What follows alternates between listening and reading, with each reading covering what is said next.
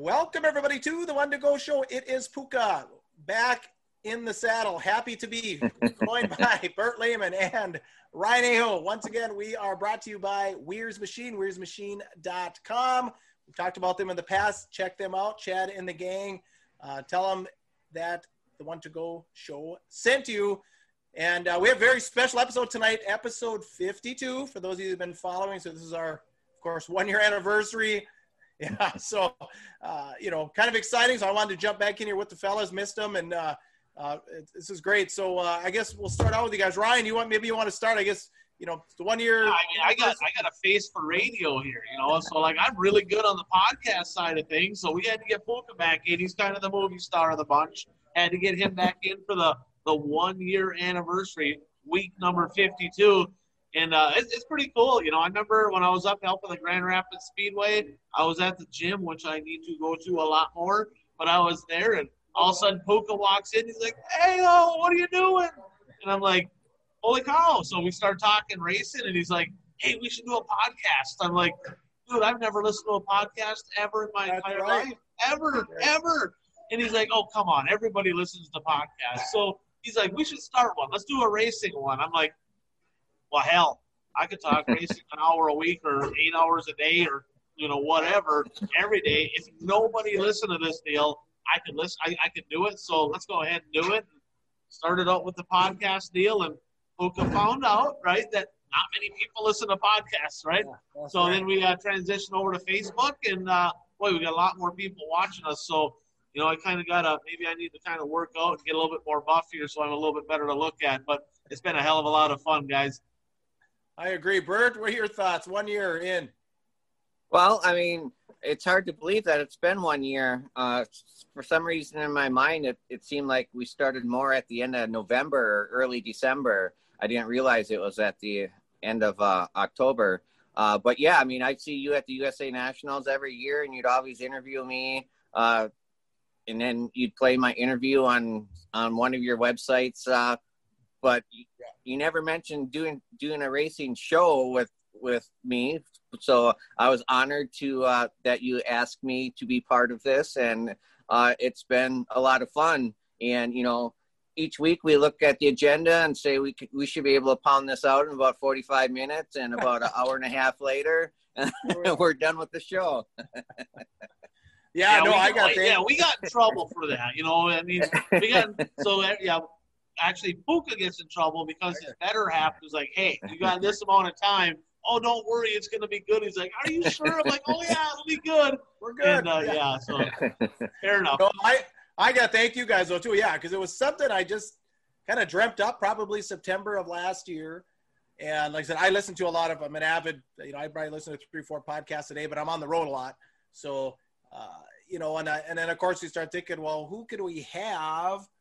And – I mean, I thought of a lot of people. And then, like I said, that night when I saw you, Ryan, it was just like a light went off. And I can't remember which of the two I thought of first, but same thing with Bert. It was just like the light went off one day, and he just, you could just feel it was right. It was like you thought of all these people and you him and ha, and then it was like, you have those aha moments, and you two were both the aha moments. So, yeah, here we are. It's aha. Not aha. Yeah, so here we are a year later, and thanks. Yeah, it's been like Bert said, it's been a lot of fun, and learned a lot, and we're just gonna keep grinding, and hopefully. Well, I guess one thing, if viewers and listeners, if you want to comment, I mean, listeners, you can you probably want to jump on Facebook and DM us or find our emails or something, but just kind of. What you want to hear more of or what you like. If we knew some of that, we could obviously do more, or maybe there's something that we're not doing that you'd like to see us do more of or hear more of. Maybe, like I said, or just get a hold of us, us personally and let us know. Or it's the One to Go Show at gmail.com, the One to Go Show at gmail.com, all spelled out words. You can email us there and just kind of let us know what your thoughts are. Like I said, what do you want to see more of, or what we're not doing and you'd like to see us do. And we can always make improvements. And hopefully 52 weeks from now, we'll still be here, Ryan. If I didn't travel as much, it'd probably be an improvement right there, right? Because I'm out in South Dakota right now. I'm at a truck stop, so hopefully the internet's good. And you can see I got a beautiful background here, right?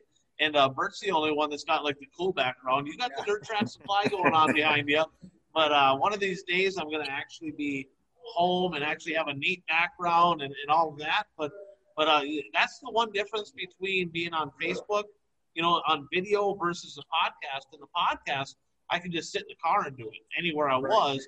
I learned some things there. If you listen to the early shows, I had it on speaker. I had it on speakerphone, and like stuff wasn't working right. We had technology issues, and I think we've had less technology issues since we switched over to the format we have now. So that's a plus. But we also are able to put in a few videos thanks to the guys at specifically Dirt Race Central. We've been able to use a ton of their feed and a lot of their highlights and stuff over the course of the year. And I think it's kind of an added component that we can do, but it sure adds to the show. Plus, all you listeners and viewers, you don't have to look at my ugly mug the whole time. You can see that video. That's a whole lot more appealing, I promise, than looking at me. So, but it's been a blast.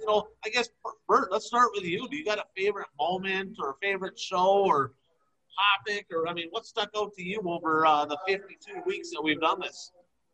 Well, first I want to say, we talk a lot about my background, and some listeners and people who watch the show, that they'll comment to me when I see them at the races about my background. But I do want to say that over the last week, I did find out that Ryan has his own little collection of die-casts.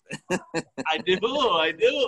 I have a few of my own, and then I have a Bloomquist one. I don't even remember what all I had there. Rick Eckert one, and I got a couple of them there. So, but one of the things that's memorable for me is, I didn't know Ryan at all before we started doing this show. I remember reading about you when you were racing and, you running for WISSOTA National Championships, but I had never spoken to you before or anything like that. So it's been fun getting to know you and getting to know Puka better than just meeting him one time a year at the USA Nationals. Yeah, he's not going to spill beer all over your wife on the video. He can only do that at the race. That's right. A much better team. But one of my favorite things is I think I like Ryan's rants a lot. Hey, can you tell my better half that? Can you tell my old pit crew that? I tend to do that a lot, but now I try to control them a little bit more than I used to back in the day. I can tell you that. How about you, Ryan? What are your thoughts? You got a favorite moment? I think my favorite moments, some of the interviews that we did. We started out, we had Kenny Wallace, and I think one of my favorite one is when we had Buzzy on here. And we're going to get him back on here for sure because he's got such a great career and he's a hell of a lot of fun to talk to. But just getting some of the drivers on here and being able to interview some of them, and that's been pretty fun for me. And I think just the overall experience, and really, I haven't watched this much racing online. Like if you had all the years of me watching racing online together, I did more this year than I did all the other years, and it was pretty neat to kind of stay informed and kind of look at things from a different perspective. So it's been a lot of fun, and I'm looking forward to the next 52 weeks. Yeah, I agree. Go ahead. I just wanted to add, one of the memorable things was at the USA Nationals doing the pre and post race shows that we did, Puka and I that was fun to do. Yeah, because you still have the kind of the adrenaline from the race and the emotion and everything's fresh and like I said, one of my most memorable. Like I said, I'm just happy the thing came to reality, got kicked off. But I can't remember, Bert, if you were on yet. But Ryan, do you remember all the trouble we had with Jimmy Meyer's technology problem that night? Were you on, Bert? I couldn't remember. Oh my gosh, we spent a half hour, or at least, that was. They build MB Customs race cars, one of the best race cars on the market. He wins all these races, and we can't figure out how to get him on a meeting. Yeah. It was just like we were trying, calling and back, and is this, and then finally, hey, there it is. Like, hey, it's working. But the other thing that's exciting, I think, for me is this whole year's been messed up with COVID, right? In the first 3 months, I was basically like hiding underneath my bed, like I didn't leave the house, and it gave me something to look forward to every single week, and it kind of gave me some purpose and something to do. So it helped fill that void, right? When there was not a lot of stuff going on. So it was nice to have that as well. Yeah, I think we're kind of lucky we started 6 months before COVID. Who knows if we would ever got it off the, just who knows, with the way everything was, 6 months ago. It was just so crazy. But so anyway, 1 year in and like I said, to all the fans and listeners, we plan on keeping going. So like I said, if you have any suggestions how to make show better, just let us know. Yeah, we got a few ideas in the books here too. So stay tuned on Facebook because we're talking about, and I'll just go ahead and say it. You look at some of the sports shows out there; they have a long show, so people can watch the whole show. But a lot of those shows they break apart segments of it, right? And they'll post it individually, where it's like a 10-minute segment talking about this, or 5 minutes talking about this, or 7 minutes talking about this, or whatever it is. So that way we can break it down. And if somebody wants to, hey, we're talking about the Cedar Lake Speedway, this event here, people can listen to that part. Or if we're talking about some drama that happened, they can listen to that part. So that way people can listen to it more in segments. And that's something we're working on the logistics of that, but that's going to happen at some point here for sure. Yeah. Like Crate Late Models, Ryan's favorite. He knows they're going to get the most views, so he wants to see it himself. So he wants that 10-minute segment just for Crate Late Models, right, Bert? You're cutting out really bad. Yep. Like we literally can't hear a word you're saying. I think I'm going to have to find that mute that button, right? But you know what's sad? We'll talk about that in a minute. There was a pretty good crate show this weekend, but we'll get into that. But what do you think? Should we get into the show? Should we talk about rock and roll? A week in review and no local racing? The season has come to an end locally. There's nothing. But Keith likes when I do this. We'll start out with sprint cars, and they didn't disappoint. There was only one World of Outlaw sprint car show this weekend over at Kokomo. Did either one of you get to watch that? I watched. I did not. Yeah, and Hottenchild, I watched that race back in, seems like it was August, at I-36 in Missouri when he won. And since that time, boy, has he been hot, looking more and more like his dad.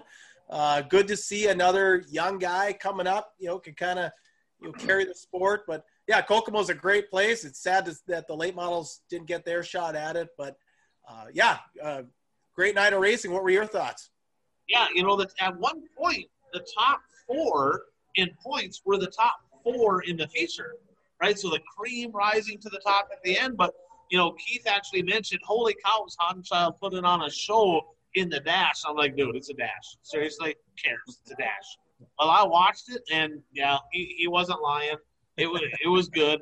And I kind of smacked him around, and my buddy Jeff was like, "Oh yeah, he must be back in Minnesota. He's got the Minnesota negative attitude." And I must have been in the middle of something. I'm like, "It's a dash. I don't even care. I want to watch a feature."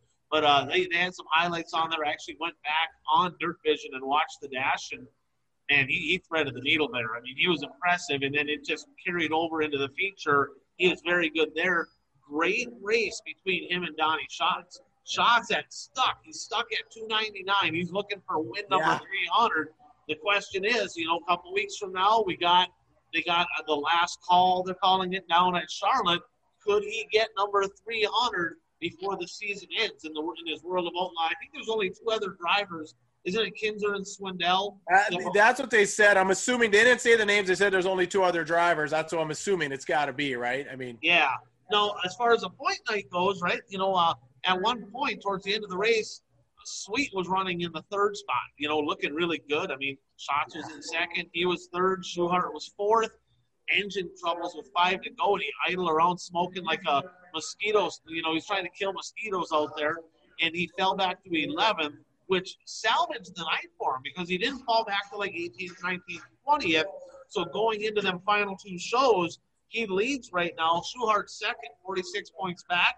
And Schatz is 64 points back. So by him staying out there, he kind of salvaged that lead. But, man, it was a really good race between him and Schatz. They swapped the lead in lap traffic there a little bit. And then at the end of the race, he just drove away. But great racing. I'm very impressed with the World of Outlaw sprint cars in 2020. I've watched them more this year than I've watched them probably ever. And it did not disappoint. I mean, I can't think of a night where I said – and I can't get that night back. They had some really good racing this Yeah, oh yeah, I agree. That, like I said, track was great. You know, you run on the top, run on the bottom. They'd get, you know, it's a smaller track. They get into lap traffic pretty fast, which makes things exciting. Yeah, Shots hanging in there. Now, how many races are they racing in Charlotte? Is it Thursday, Friday, or just 2 nights? Okay. They're running. Isn't it Wednesday, Thursday late models, Friday, Saturday sprint cars? Oh, so they're really going to space them out? Yeah. Okay. Yeah, they're going to space them out. They got a limited fan base. So it's a totally different deal. And I talked to Laney Nichols, a guy from Watertown here. His kids run B-Mods. He's very tight with Donnie Schatz. And, you know, he actually used to travel a little bit with Honda Child. He's actually heading down there. He's hauling Schatz's late model down there. So there you go. Donnie Schatz is going to run the late model and the sprint car down there. So I got that insider information today. So that's pretty cool. Another guy that's going to double duty, Kyle Larson's going to double duty from what I understand. So that's going to be pretty cool. So it'll be a pretty cool weekend down there, a little different than the normal, but I was watching it online anyway. So for me, it didn't really change nothing. It's just I have 4 nights where I can watch a feature instead of just 2 nights watching multiple features. So it actually works out pretty good. Did you guys see the news on Kyle Larson, though, with his World of Outlaw team? Yes. Yeah, he's shutting it down, and the speculation is that it's just a precursor to him getting back into NASCAR as a driver. I did see in the article, though, that he still plans on racing for the team that he's racing with right now. So the article I read said that he is still planning to race next year. So that's I'm going to cross my fingers on that one. How long has he had this team in operation, the sprint car team? That I don't know. I know Carson Macedo's the driver. They had a pretty good year.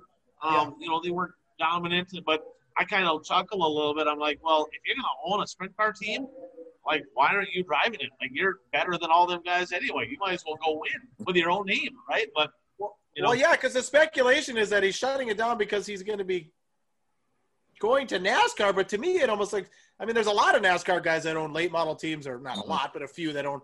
To me, I started thinking about it. Is it more of a financial thing where maybe he doesn't think he's going back to NASCAR now? And he's like, you know, maybe I can't afford to be doing this like I was doing. Because I think some of these guys do it. I don't know if they make money or not. Maybe they just take the loss, you know, but I don't know. You know, he's going back to NASCAR.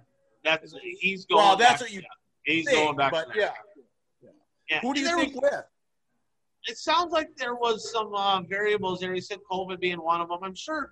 I mean, literally, if you own a World of Outlaw team, you are throwing money away, right? Because you're not recouping it, especially when he won more than anybody else did in somebody else's car, right? So, you know, he was the top guy. Then you got Sweet, Shots. You know, they're all the top guys. That Macedo that drove for him ran pretty good, but he wasn't winning all the time. Most of them races are $10,000 to win. So what do they get? $3,000.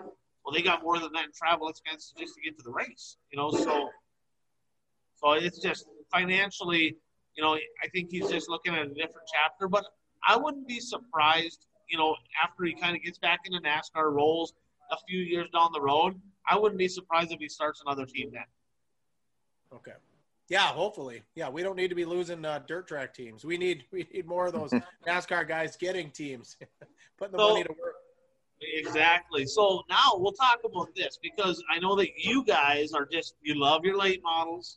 So we're going to get off the sprint cars here. We'll get to late models. And again, no local stuff, but there was still several things going on over the weekend. Starting, they had a race up in at the Bedford Speedway in Pennsylvania. Last year, Rick Eckert won this race, the Keystone Cup, $20,000 to win. Either one of you guys see that race? Yeah, I watched it. Well, I watched the highlights of it, but there really weren't a lot of highlights. I mean, it's a big track, and the cars spread out, and I mean, Greg Satterley won, but yeah, there wasn't a lot of action on the track, and you know, I know a lot of people. I mean, as Ryan says, half-mile tracks suck. But yeah, I mean, it was kind of a snoozer of a race. Well, what kind of really surprised me about that race too is they have a big stage in the infield that to me it blocks a lot of the the backstretch for the fans.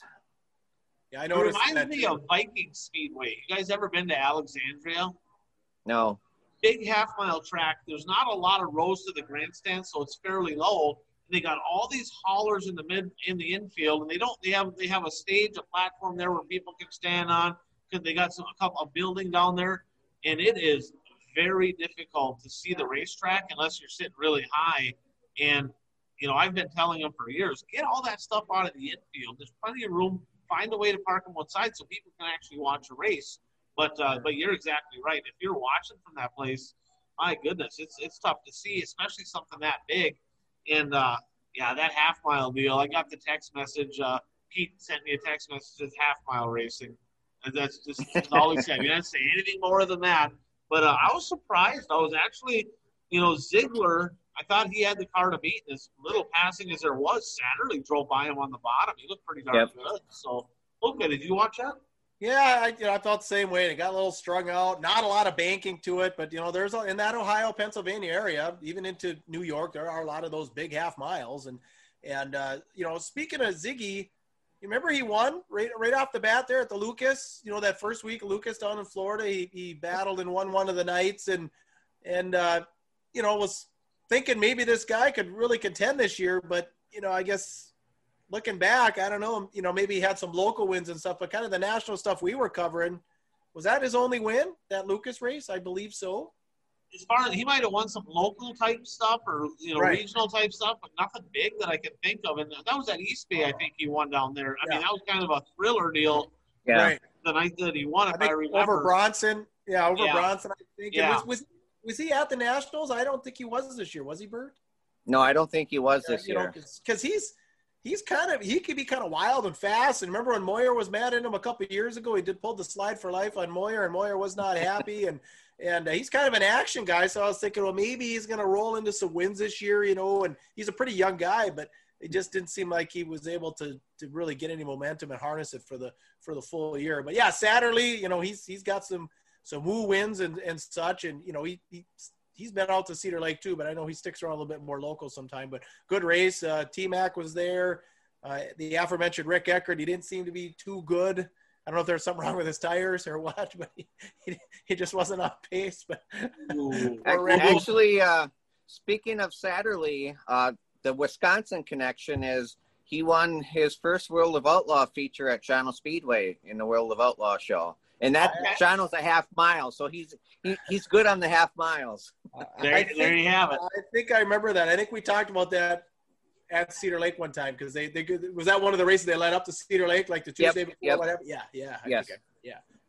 So, nice. But yeah, like I said, it is what it is on those half miles. You know what you're getting into. If it's not high bank like Eldora, and wide like Eldora, then you just don't know what you're going to get. I guess they just string out. Right. Then you go south, right? We went south down at the Wynot Speedway, Meridian, Mississippi. They had the Fall Classic down there. Now us Minnesota guys were like, the Fall Classic? That's in Ogilvie. What are they talking about? Well, they have their Fall Classic too, right? And actually, this was a pretty good race. Most of it, Dennis Erb Jr. finally getting her done. He got a win. Good to see him and Victory Lane. And, I'll let you guys touch on it. What did you see from Wynot? I know the coverage there was on Dirt, so you can go back and watch that race. What did you guys see there that stuck out to you? Go ahead. Well, I was very impressed with the racing. I mean, early on, the racing was really good between Dennis Erb Jr. and Cade Dillard. They were battling back and forth. I mean, Erb led the first 22 laps or so. Then Dillard got him. Then Erb got him back a little later. And then Tyler Erb, the other Erb, I don't know if they're related or not, as the announcer said. Yeah, not father-son, not father-son. That was actually one of the funniest things was one of the announcers asked, are they father-son? And you could hear the discussion in the background as to whether or not they were father and son because they didn't know. And then they came back a little later and, one's from Illinois and one's from Texas. They're not even first cousins. Tyler Erb was actually leading and probably would have won the race, but dropped the drive shaft on the track, which ended his night, which gave the lead back to Dennis Erb. And the track locked down late. I mean, it was a 100-lap race, and I guess that race would have been better if it would have been a little bit shorter because it did lock down. But overall, I mean, I thought it was a very good race. I guess I have a question for you, Ryan. With a drive shaft issue like that, I mean, does the drive shaft actually come out or does it break? Or, I mean, because the track wasn't rough. I mean, how does...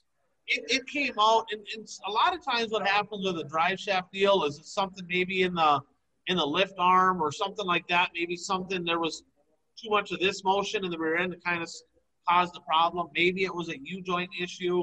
There's a lot of variables. I mean, it's not common for one just to break because of all the torque or anything like that. Usually it's suspension related that cause something to kind of bind up and snap it.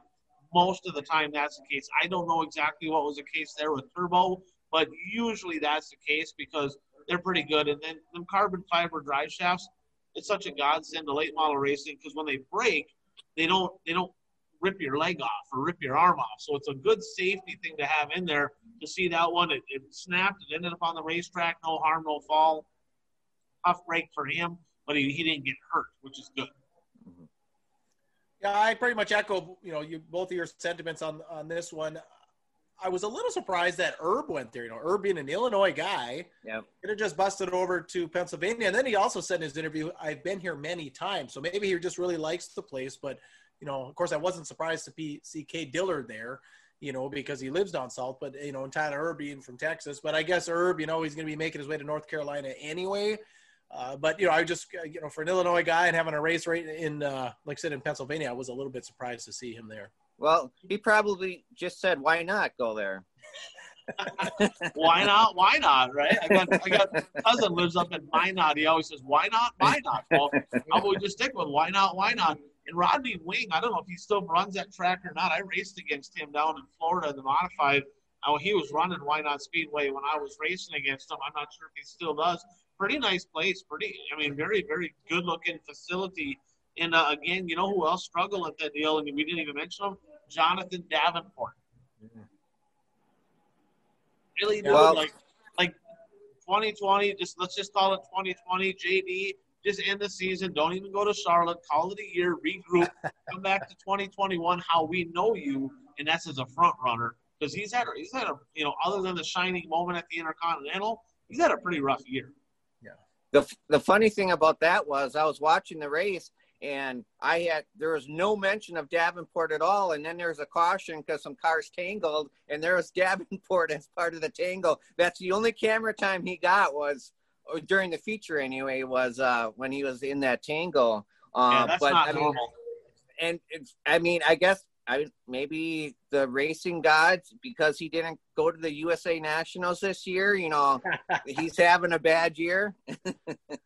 Yeah, another guy started off normal, right? I mean, coming out of Speed Weeks, I don't think any of us, he was kind of where we thought he would be. But then, he just, I think the COVID break was really when he changed. I think he was fine until the COVID break, and then he came back and just was not the driver that, like Ryan said, not the potential he has, or not the driver we expected him to live up to. I would agree. Now, another place that, I didn't see any screaming from this, and I don't even know if there's some screaming out there, but they had a race in Florence, Kentucky. It was only $5,000 to win, but they had a pretty good field of cars. There were some people there. I looked at that. I'm like, that was pretty stacked. Michael Chilton from 20th. And it's like, dude wins from 20th, and I can't even watch it. This is a bunch of bunk. This is the one I want to watch. These other ones were snoozers. I wanted to see this race. And surprise, surprise, Bobby Pierce lost the lead by jumping the cushion. Huh, weird. Who would have thought it? But he's the smooth operator. Right, not so much, right? So, hey, how about Brandon Overton? Oh, definitely a driver of the year candidate, I'll tell you. It is. I mean, it's tough to be on top of Bishop on that deal, but just looking at his weekend, he didn't go to any of the aforementioned races. But Thursday, he was up at the Tar Heel 50. That was a rescheduled race. Won that for the second year in a row. Did you see that move? Did you watch that move? He put on time. He passed him 3 times. Passed him yellow, and then he put a sweet move on him in lap traffic there and threaded the needle. It's like, wow. wow. That one pass was, in my opinion, worth the whole watching it for sure. Yeah, go ahead. Okay, I was gonna say no. Go ahead, because I want to look something up on him.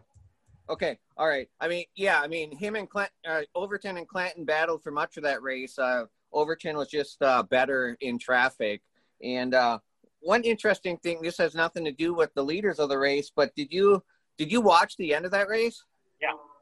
Did you see David Payne? His whole quarter panel was just dragging in the air, and they left him out there. I mean, any track in eastern Wisconsin, he would have been set pit side to get that quarter panel torn off. Yeah, that was crazy. Yeah, he smacked the wall, and he ripped the deck tin, the spoiler, the quarter panel, and it had to have been dragging behind him 6 feet, 8 feet, and it just dragging behind them. They went back to green. They didn't rip it off. They just just go. Yep. And you could tell nobody really wanted to go to the outside of them, right? It's like that's kind of like blocking, so to speak. And yeah, it was weird, that they let them go. You're right on the money. I forgot about that.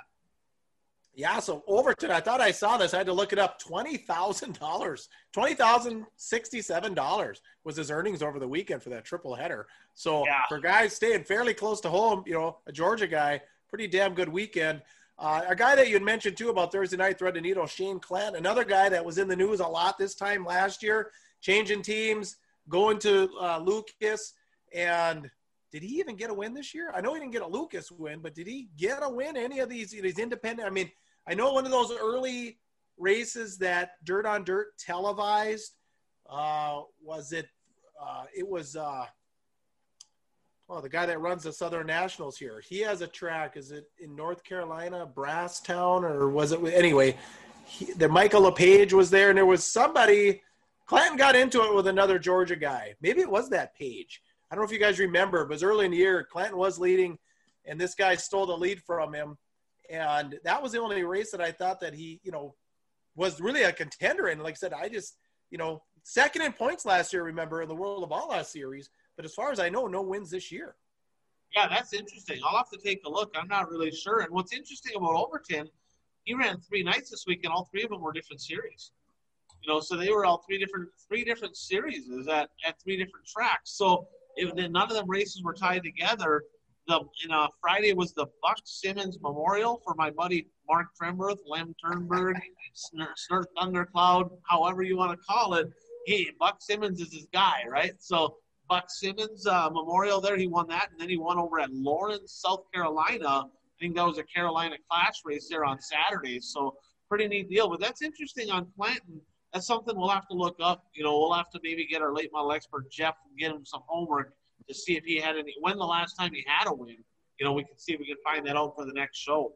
Now, yeah, and here it is. It was Tri-County Speedway. It's Ray Cook runs it. So Ray Cook, not only does he run I think is it the Southern All-Stars or the Schaefer's Tour, one of them, but they have a spring and fall nationals at Schaefer's. That's it. Okay, so he runs that deal and he runs his track, and it was early on that Clanton was there, and I remember he was not happy after the races. We went through some of the interview stuff, but yeah, he was not. And like I said, it was early on. It was right after COVID. I mean, I know Ray Cook got some press for this because hey, you're really going to do this, and he's like, oh yeah, we're gonna make this thing happen. And like I said, Clanton led a lot of laps. He got slid, and that was it. And then all of a sudden it was like Shane Clanton just kind of went away. Now this pains me. It pains me. It really, really, really, really pains me. But probably the best race I watched all weekend was the great late model race at Alltech in Lake City, Florida. 70 of them things were down there. $25,000 to win. Mark Whitener won his 6th one of these deals, right? And just crazy. The Powell Family Memorial. And if you're watching the show right now, jump onto the Alltech Speedway website and just read up on the deal about the Powell Family Memorial. It's kind of a tearjerker. I mean, he kind of lost his whole family, right? He lost, I think 4-year-old twins, right? Yeah. Died in a plane crash. I mean, that was a bad deal. And they put together that memorial race, I think, 25 years ago now. And kind of reminds me, guys, of okay, you remember the deal with Don Drew. Yes, the deer. He lost pit guys, family members, that hunting deal over in Wisconsin with that Hmong guy or whatever that shot them all, and that was the only thing I can remember where somebody lost a big group of people in the racing world, and that was a bad deal.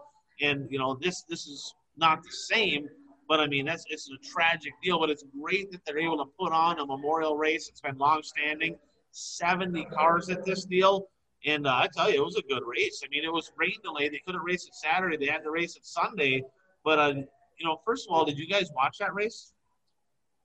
Yes, I did see that race. It was very good racing, but one of my first reactions was that race took a long time to run. I don't know if it's because they're crate late models or what, but it was 66, 69 laps or something like that.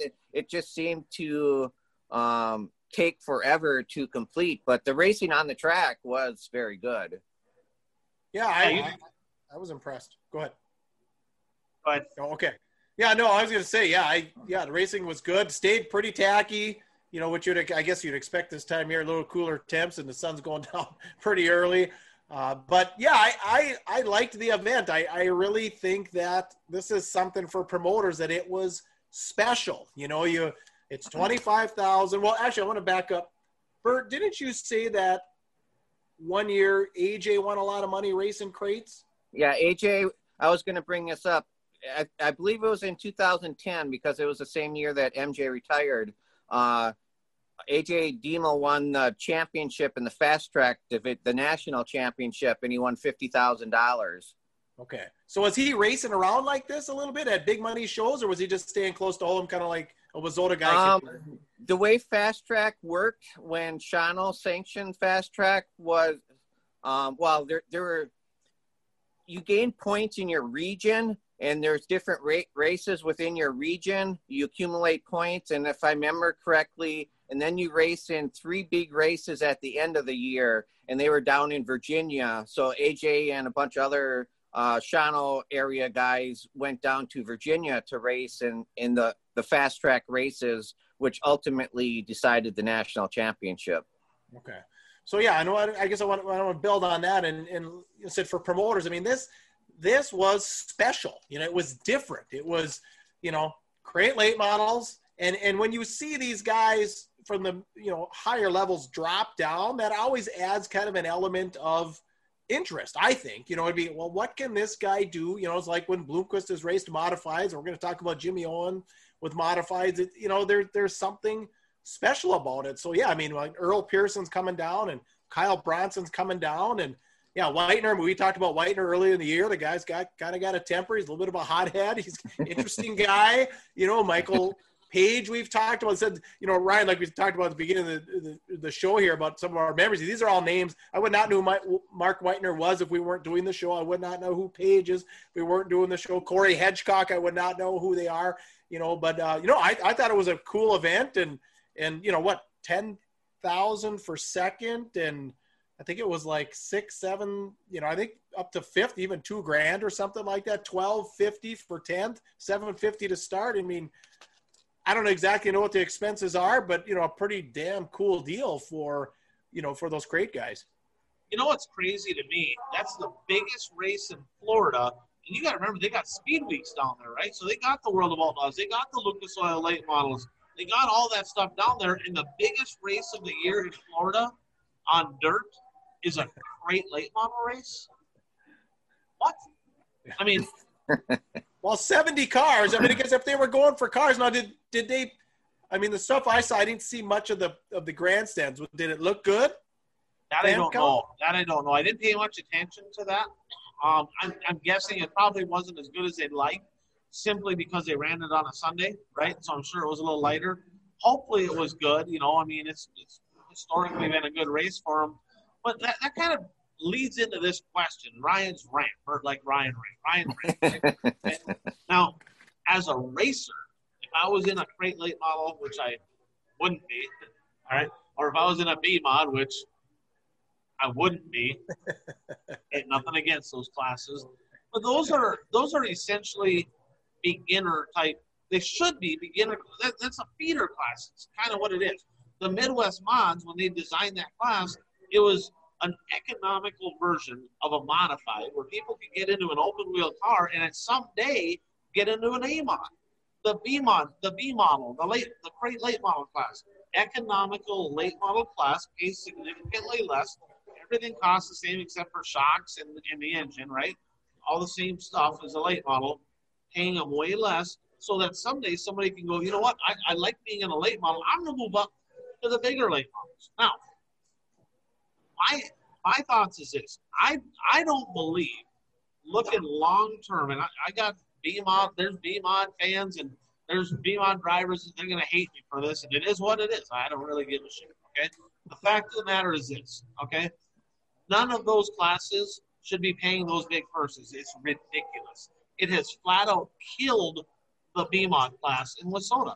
People are like, oh, it's still the biggest class. Oh, is it? Really? Is it? You know, because when it first came out, they were paying them $250 to win. There was 40 of them everywhere, right? Yeah. Now you have 16 of them everywhere. Why? Because all of a sudden they're paying $5 grand, 10 grand, 15 grand, all these big shows for B-Mods, and you have all these guys with a lot of money that really don't belong in a B-Mod. They belong in an A-Mod, right? Because they have the budget to do so. They're buying $30,000, $40,000 cars to race in a B-Mod or in a crate late model, right?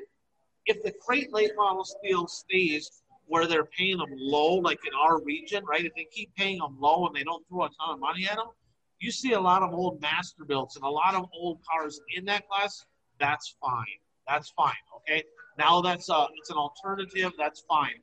But I'm telling you that when they start putting on $25,000 to win shows for a crate late model, that's just a ticket for people to spend a ton of money. And the people with the money should be racing a big late model, right? And I just hate that for the sport long term. On the promoter side of things, you're like, well, man, if we do this, we're going to get a ton of them. We're going to pack the place. It's going to be great short term. But long term, is this really good for the class? Heck, I was in a Wissota Superstock, and I won a bunch of national championships, but I ruined the class or had a part in making it more expensive. Why? Because I came out every single year with a brand new car, fresh tires. I couldn't afford it. Found a way to make it happen. Beg, borrow, steal, whatever I had to do to get it done. But the fact is, the guys I raced against, they had to spend more money to compete. And guess what? It still only paid $350 to win. So I remember driving to Wilmer trying to win a national championship. I love the KRA Speedway. It was 5-hour drive there, 5-hour drive back. It was $300 to win. By the time I drove there and back, burnt the tire, race fuel in the hauler, all that, I had to win just to even come close to breaking even on my trip there. That's just stupid, you know? And now they start throwing more money at these lower classes, and people are going, oh, there's more money. I'm going to spend more money. It's bad for the sport long term when these lower classes like that are having big money shows. And you just look at, you look at the IMCA deal. They don't pay, most of their shows aren't huge paying shows. And if you look at the car counts at most IMCA tracks compared to like Wissota tracks, the numbers are higher. Why? Because the cars are cheaper, period, right? And that's the issue we're having right now is the cars are too expensive, and these big paying shows for the smaller classes are only driving the cost up, right? And the last example on that, we have a guy up in Grand Rapids there, Puka, you know him, Kaylee Emerson, right? He started the Northern Renegades non-wing sprints. And when he first came out with that deal, I'm like, this is absolutely stupid. Like I'm like, this is stupid. We don't need another class. There's 3 of these dumb things. It's ridiculous. Nobody wants to watch this garbage. And he goes, I'm working on something. 175 to win, 150 per second. Everybody else gets 125. I'm like, why would you even do that?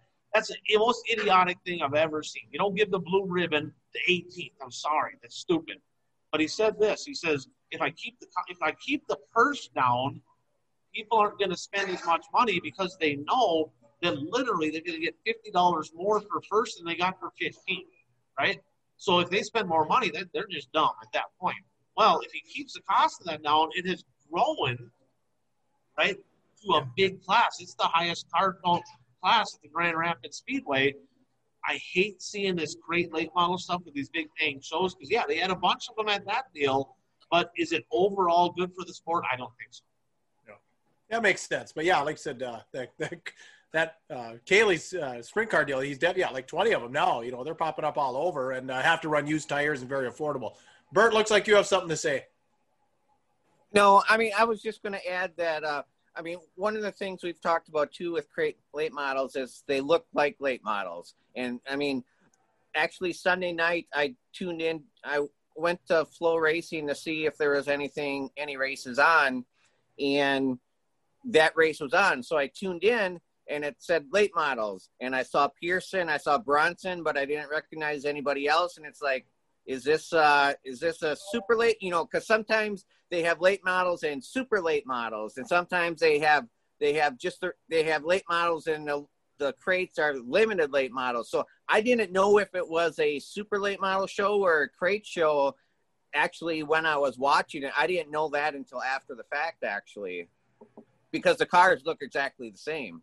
Yeah, and you know what? That's a very good point, Bert, because I see some tracks now that they're not going to have, like in our area, they're not going to have WISSOTA late models. They're only going to have the crate late models or the limited late models or USRA late models, you know, like they have at Mississippi Thunder. That's their alternative. They're not going to, if they have, you see some of these tracks down south, they got like 3 late model classes on the same night. It's like, are you serious? Like, really? They all look the same. The casual fan coming in that really isn't a diehard fan, they can't tell the difference. It makes no sense to them. They're like, well, why aren't these guys racing together? The cars are the same thing. Well, they don't understand that they're not. But the racing was so good, right? In my opinion, I thought it was pretty good racing at that deal. That, I mean, if it's good racing is good racing. It don't matter if they have, you know, 500 horse or 750 horse. Good race. I mean, WISSOTA Street Stocks probably put on some of the best shows I've seen all year, and they're like right around 400 horse. So as long as they all kind of on the same page, it can be good racing. But I think you had a good point there, Bert. Don't run 2 or 3 classes, you know, of the same looking thing on the same night, you know. But here's a question for us to ponder, and we'll talk about this more as the season progresses. Will the insurgence of crate limited late models be the ultimate demise of WISSOTA late models? Right? Because if you look in some areas, WISSOTA late models are fading. There's only 2 WISSOTA late model tracks in Wisconsin. Not many drivers. Limited late models are taking off. Are you going to see some of the mid-pack and lower guys? I've personally talked to some guys racing WISSOTA late models right now that said, you know what? I got to freshen my engine. For next year, it's going to cost me more to do that than it'll cost me to buy a crate. I might just go ahead and run crate late models this year instead. Are we going to lose WISSOTA late models to crate late models? And that's something to really think about. Yeah, and I wouldn't be surprised. I mean, you know, and we've talked about this before. We talked about earlier in the year with the Tri-State late model series on the western side of WISSOTA, the, you know, Discount Shop Tools, Dirt Kings on the other side, you know, some different rules with some of that aluminum stuff incorporating in, and, you know, WISSOTA being on such an island, you know, and we've seen late model numbers come down, and from the crate stuff I've seen, like at Cedar Lake, you know, I haven't seen guys that have left late model racing to do that. It hasn't been they're defecting yet.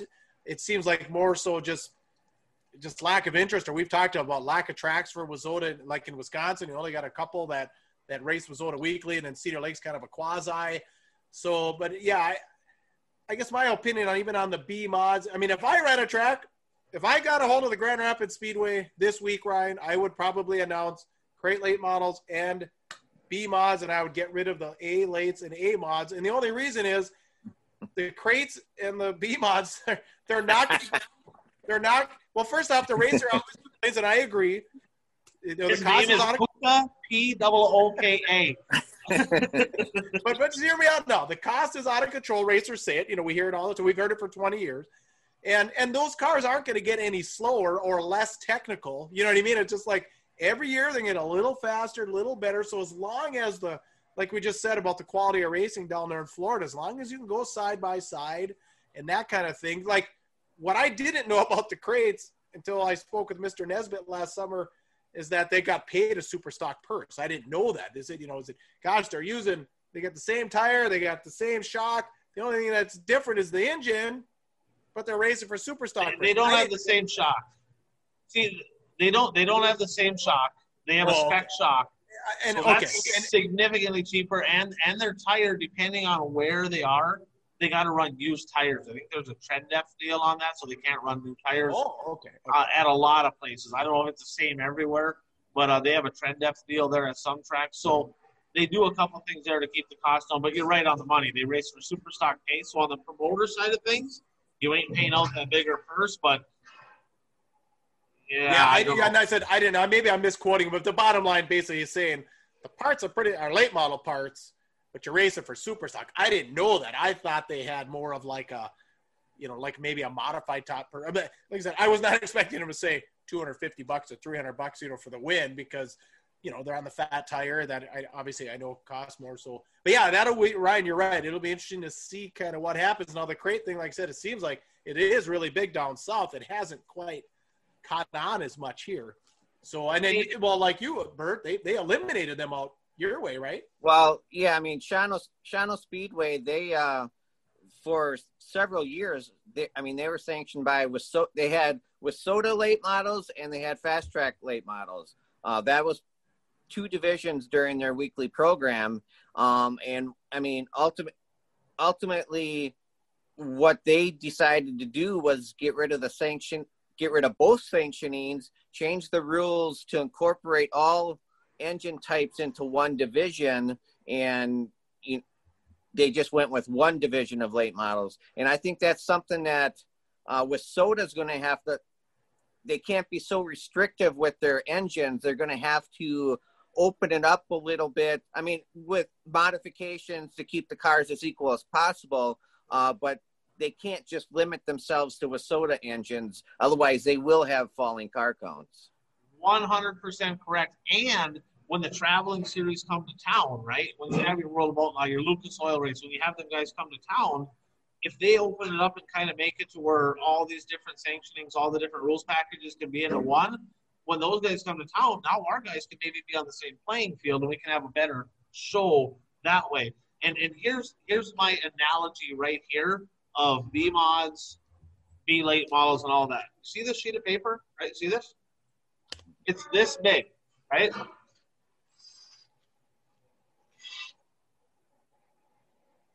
Hey, look at that. It's still the same size. So no matter what, you have the same amount of drivers, right? But if you cut that pie into 18 pieces and you got 18 different options, now you have 7 cars in each class. And I've seen tracks, so has Puka, so have you, that they have 9 classes of cars. They got 8 to 10 cars in each class. Guess what? You go to 4 classes of cars, and now you have 20 cars in each class, and it's a hell of a lot better show. No, I agree. And that's why I always hate it when tracks will introduce a totally new division because it's going to be economical. It's going to be a beginner class and this and that. And you have 2 cars and nobody builds any more cars, and have to, 5 weeks into the season, the class is done already. Exactly right. Now, the crate late models is taken off in a place where they eliminated the supers, okay, is Watertown. The crate late models came in. They had a sponsor to cover the purse. That took off a little bit. Boom, they dropped the super stocks. So they eliminated a class. There's people in Watertown that have supers that no longer can race at their home track, right? So speaking of Watertown, Puka, don't we know some folks over there? We do. Some good folks, like maybe right here over my shoulder over at Dirt Track Supply. So Trevor and the gang, home of the Aero chassis. So yeah, we've talked about this before. It's getting to be that time of year when you might be thinking chassis for next year, 2021. Gosh, we're less than 90 days away from 2021 already. So, give Trevor a call, check out the Aero chassis, or if you just have shopping for all the major brands and parts, it's dirttracksupply.com. Yeah, they got some great stuff. Him and Ron, they do a great job over there. They support racing. They have the trackside suppliers. Everybody over here knows those guys. Whether you need a car, whether you need parts, safety equipment, whatever it is, give them guys a call. Great group of folks over there in Watertown, South Dakota. And that leads us now. We do have some races coming up this weekend. And I'm gonna start because you can talk late models long enough, right? But I'm gonna start with, it's called Monster Mash, right? So Monster Mash USRA weekend, 4 nights of racing at 4 different tracks. I think I haven't heard confirmation yet, but I think there's some Wissota guys looking at maybe heading down to that deal. But Thursday night, $10,050 to win at the Tri-State Speedway in Oklahoma. Friday, $10,002 to win at Lakeside in Kansas City, the 5th annual Grant Youngins Memorial. Grant, of course, passed away. That was a brother of Chase Youngins, right? Saturday, $10,031 to win at the 81 Speedway in Park City, Kansas. And Sunday, $5,000 to win at Humboldt. Guys, 4 big nights of USRA modified racing. And I know you guys saw some news there. You know, there's going to be, that's going to be a stout field. Lucas Schott, Minnesota guy, currently running second in the USRA national points, trying to lock down his first USRA national championship. Good luck to Lucas Schott. Love to see a Minnesota guy get that done. But you mentioned Jimmy Owens there, Puka. Talk about what did you see there? Well, yeah, see, and like we talked to me, this again, promoters is a good idea. Special, I will cover one of them, and I'll let Bert cover the other two. But yeah, Jimmy Owens, who has been he was a mod guy, right? And then went to the late model, saw the light, went to been racing late models for a while. But yeah, he's going to jump in one and make the trip. Which, like I said, I think it is really cool to see what these guys can do when they come down a level where like I said, we were just talking about traveling series coming to the air when it's more of a level playing field. They're going up. We'll be coming in. Bert, you want to fill us in on the other two big dogs? Well, Johnny Scott is also scheduled to race, so that's not real surprising. I mean, he comes from a modified background. But the other one surprised me. I don't know if he's ever raced a modified before. I mean, I'm sure he probably has, but I haven't. But Bishop, apparently he wants to pad his resume a little bit more for that Driver of the Year award. Well, we'll find out what this kid's made of, right? I mean, they're racing for Ramirez. Ramirez, of course, owns Jimmy Owens stuff in the Lucas Oil Series.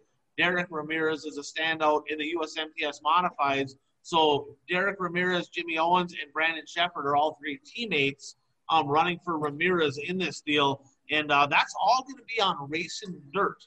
So all 4 nights of racing, you can catch live and watch this. So whether you're a mod guy or a late model guy like you guys, your late model guys are going to be there. But needless to say, it should be some really good racing with some really good race cars. So I'm looking forward to that. Yeah, some good money on the line.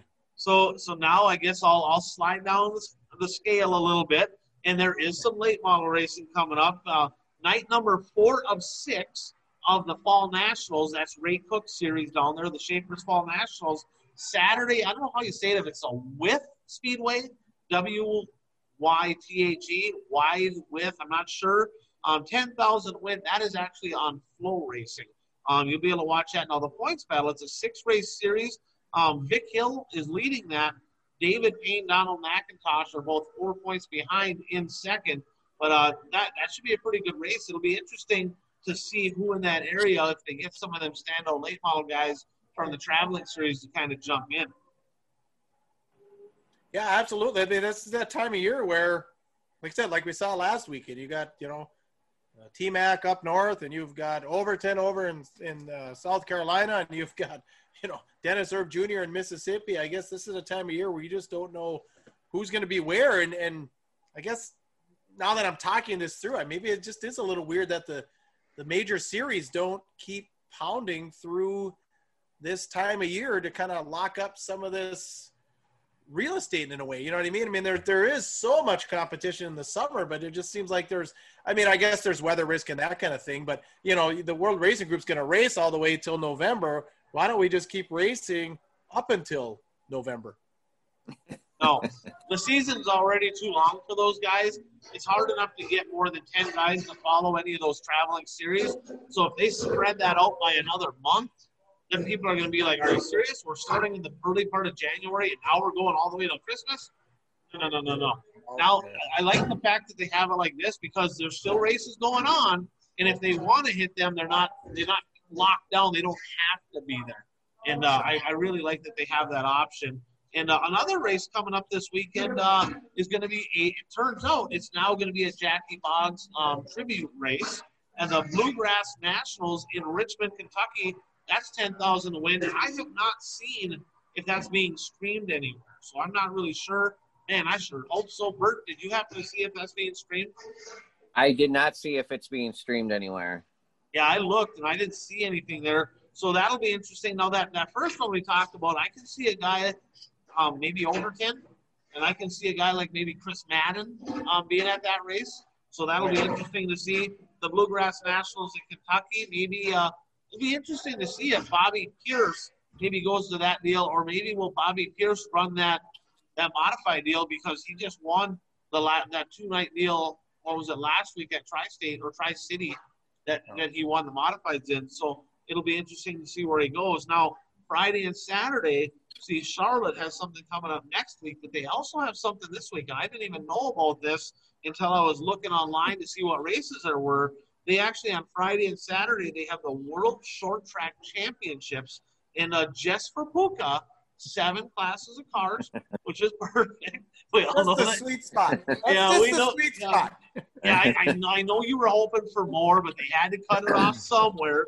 And I think the marquee classes, it looks to me like that's a crate late model deal and UNP modified. So that is going to be streamed on Dirt Vision, which I was kind of surprised. But I guess UNP, they are tied in, right, with World Racing Group. Yeah, so that's why that makes sense. So there is some racing coming up, and we're going to, we'll do our part. We'll bite the bullet for all you fans out there. We will bite the bullet. We'll watch these races. I know. I know. Don't feel bad for us. We will do that. We'll take one for the team, so that way we can maybe have a little insight for you next week. But them are the events coming up, and we got a big week in the following weekend in Hoka. That brings us to the last lap. Yes. Did you want to talk about Zuli's engine before that? Go ahead. Well, Frank the Tank. So anyway, we got Zuli's engine, and I think it's zulisengines.com is where you find them. But we were talking a little bit about crate late model or crate motors. Now he does a lot with the concept engine, Ryan. What's the difference between a crate and a concept? Well, a crate is probably made in China or Mexico or whatever. It's just a pickup truck motor. That's what a crate motor is. They're mass produced. They're not a racing engine. They're just a mass produced engine. A concept engine is a racing engine, right? That they got some limitations on it to try to bring the cost of it down. Is kind of the concept behind it, right? But it's a racing engine built by local racing engine builders, rather than going to GM or Ford and getting a crate motor that's mass produced. So if I had to pick between one or the other, it's concept all day long, because these are the people that are in our area that support our sport. They support the drivers. They support the racetracks. And by getting engines from people like Frank Zuli, we're able to support those who support us. So, and he does a great job. I actually talked to Trevor Walsh out here, and they've had some work done, and they speak very highly also of Zuli race engines. I talked to Justin Vogel quite a bit, but started asking around some people that maybe had work done by him. And I tell you, there's a lot of people that speak very highly of his work. And in fact, I talked to Trevor. He said he had a motor that he thought was pretty good, but it kept breaking on him. He brought it over to Zuli's, and I'm not going to say who built that one. And Frank's like, no offense, but like this not really good pieces in this deal. I'm not sure what they were thinking. And Frank was able to turn his program around, and guess what? No more engine problems. So that was a great thing to see. And, you get an engine builder that's a local guy like Frank. It may cost you a little bit more up front once in a while, right? But they look for, I want to keep my drivers on the track. I don't want them having problems. You can't get that with a crate motor, but you can get that with a concept motor from Zuli Performance. So with the last lap. Zuli's is spelled Z. Yeah, let me just get the spelling out here, because it's Zeulis. So Zuli's Race Engines with an S on engines.com. Zuli'sRaceEngines.com. Take it away, Ryan. There you go. So we'll start on the last lap. Man, it was a rough week. They see everything happens in threes, right? Isn't that kind of what they said? Well, unfortunately, the racing world, I'm sure there was more than this. We don't know everybody, but there was 3 tragedies that happened really within the last week here. And, I'm going to start off here, and I'm going to mention Wendy MacArthur. And condolences to everybody at the ABC Raceway up in Ashland, Wisconsin. Her and her whole family been a big part of the racing community in Ashland, Wisconsin. for a long time. She's helped with Split the Pot. She did a lot of stuff at the racetrack, her whole family. And she tragically passed away. She fell, she hit her head, had some complications to that, and just never came through. So just a bad deal. She, married, has a daughter. Just a horrible deal. Way too young. And, just my thoughts and prayers to her family, all of her friends up there in Ashland, Wisconsin, even Superior. She went over there quite a bit. But really sad to see a gal gone way too soon. Oh, that's tough. How about Jackie Boggs, Bert? What do you know about Yeah, Jackie? I mean, over the weekend, the news came across that Jackie Boggs had passed away. A sad deal. When I first started going to the World 100, he was always there racing, so I did get to see him race in person several times. One year at the World 100, he started on the pole and led like the first 40 laps or so. I mean, he was a good racer, and obviously he comes from a racing family, and it's just sad news. He was only in his early 50s, so way too young. And obviously our condolences to the Boggs family. Yeah, and then we got word that John Meads. Now, I didn't know his age. I didn't know John. I know the car. He's come up to Hibbing many times. He's raced in Rapids a handful of times. But what was his age, Ryan? Another tragedy. Boy, I would have to guess late 50s, early 60s, somewhere in that neighborhood. I actually just met John for the first time. I was doing some announcing there over Labor Day weekend in Hibbing, so I went up. I got to visit with him a little bit. I was getting information about their race team, and I know that it was either him. He ran the late model. His son also raced, but they won a heat race. He won a heat race at the Labor Day Shootout, quite a few years back now. So I mean, tough deal there. And he really helped out Kevin Carlson. Kevin Carlson actually used his car when his wasn't ready. Very good friend. So condolences to the whole Meads family, all of his friends. Kevin Carlson. Hey, I know you were tight with this guy. And just sad to see, but just that racing community that we live in is tight. I mean, it's all like family. Sometimes you love them, sometimes you hate them, but at the end of the day, we're all family. And that's three people right there that tragically all of them gone too soon, and the racing world's going to miss all these folks for sure. Yeah, that's terrible. All right, well, we got some news out of St. Louis, Ryan. It's bad news. They heard that I only live 4 hours away, and I was thinking about heading down to that deal, so they decided, well, if he's coming, we're canceling and not having it. And I got the word from Provenzino because Bravo was down They didn't cancel it. They postponed it. Rant? You want another rant or what? So Provenzino was down at Bloomquist shop, and Cody Somers is down there. Cody, of course, puts together that deal, and he kind of gave Jeff the idea last week that, I just don't think it's going to happen. And while Jeff was there, Cody got a call. He's like, I've been waiting for this call. Like, I got to take this. This is about the Gateway deal. And that was a conversation that I'm having that led to them canceling the show. Just too many restrictions, not able to make it work, which really sucks because as a race fan, I was looking forward to that show. It's highly entertaining. It gives us something to talk about and do in December. But, it's just another one of those deals that COVID, damn China, right? Got rid of our race in December. So I guess it is what it is. And we'll have to, make it bigger and better in 2021. So. Yeah, what a unique event. What is it? Would this have been, the fourth year, fifth year, something like that? But I mean, fifth year, I think. Yeah, fifth year, I think.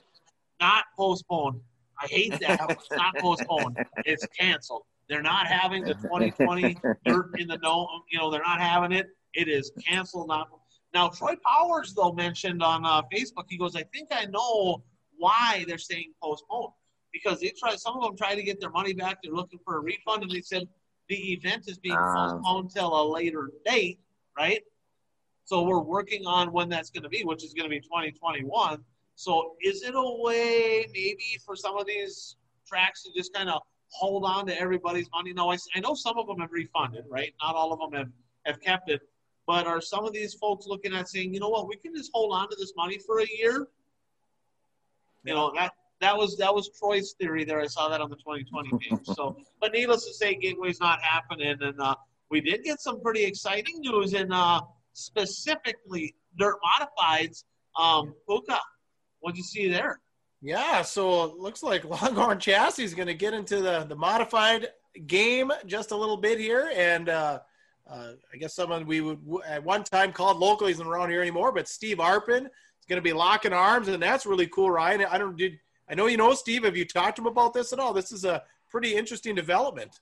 I have, and we're going to be talking. We're going to be doing an interview here, so he's going to be filling everybody in on all the details. But the 008 is back in the dirt world, which I love because he was one of the most talented, colorful personalities in dirt modified racing, and it is great to have him back in that realm. And congratulations to Steve Arpin, by the way. I saw on Facebook that he actually got to vote for the first time ever in the United States for the president, right?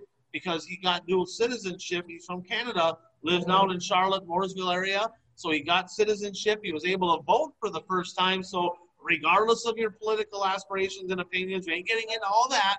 The fact is, get out there and vote so you have your opinion. And pretty cool that he got to do that. So pretty excited for him there. Yeah, awesome. So yeah, we'll follow this story for all of you. So stay tuned on that. Some news on Hot Car, Albert? Well, I saw on Facebook that that Hot Carl might be going. He posted that he's ripped on the division in the past, but he might be racing a crate late model next year. And I forwarded it to you guys, and maybe Ryan has some more information on that.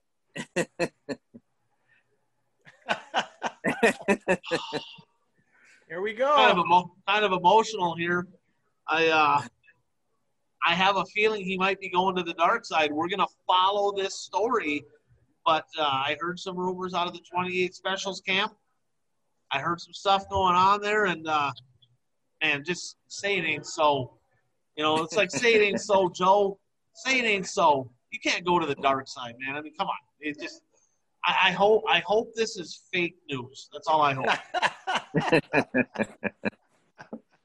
Well, if we get him in there, and if you said you heard of someone else that said I get my engine freshened or I go with this crate, so it'd be interesting to see kind of what the numbers are. I know at Cedar Lake, what were they getting? Maybe 10. I mean, it wasn't anything spectacular, but here you go. There's another example. If he does go to a crate late, right, he'll no longer be in a super. Right. If the guy that was in a Wissota late doesn't freshen his engine, goes to a crate late, he'll no longer be in a Wissota late. It's not gaining more cars.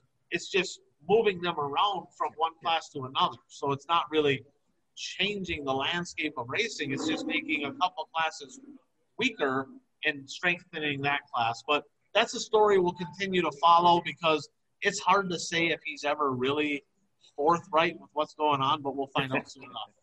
Well, he got some pointers down. He was down in, he's from Texas, but he was racing in Texas a couple of weeks ago.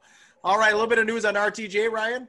Yeah, I just happened to see on Facebook, it was kind of funny. He had a post out there, would you rather race on a rough track or rubber, right? And if you haven't seen this post, go to Ricky Thornton Jr.'s Facebook page and read through it. And I actually put a comment on there because some people actually put on there, I'd rather race on rubber.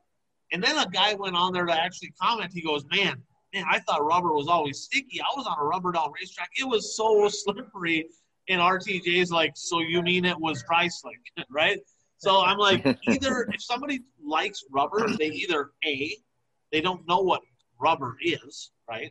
Because that's one lane lockdown, everybody going the same speed, can't even pass a lap car, just train racing. They think when the track gets black that's rubber. That's not rubber, that's slick, right? Or they start in the front all the time, and if you start on the inside pole, you love rubber because nobody can pass you if you don't get out of it. So I thought that was kind of interesting. I saw that on there. I kind of chuckled, and RTJ, he just kind of throwing a little thing out there going like, man, no wonder I win all the time. Half these guys don't even know what the heck they're racing on. So, I mean, it is what it is. So, yeah, that was pretty cool. So, hey, there's episode 52 in the books. Man, I can't believe it's been 1 year already. I am looking forward to, we got some stuff going on with the power rankings. We got, you got under caution. We're going to have some different things going on. And, I hope all the fans, all the racers, all the people watching this have enjoyed the show. I really hope you do. And we're going to make it bigger, better. expand our horizons here, rolling into the end here, of course, of 2020. But we have some 2020 vision for some good things coming in 2021. So with that said, any last thoughts there, Puka and Mert? No, like I said, I was just going to say, like I said, if you have any comments, improvements, things you'd like to see, or things you'd like to see more of, or like I said, things that we are not doing that maybe you'd like to see, maybe we could implement, theonetogoshow@gmail.com. Bert? Yeah, I mean, I'm just happy to be here. Glad, I mean, like you said, it's hard to believe that it's been 1 year already. And it's been fun, and hopefully here's to another year ahead of us. Cheers. Let's do it. Well, Puka, hey, I've been signing off the last couple of shows, but she's all yours. All right. We'll do it as always. Get out there and be your dream. You're tuned to the One to Go show. Thanks, everyone.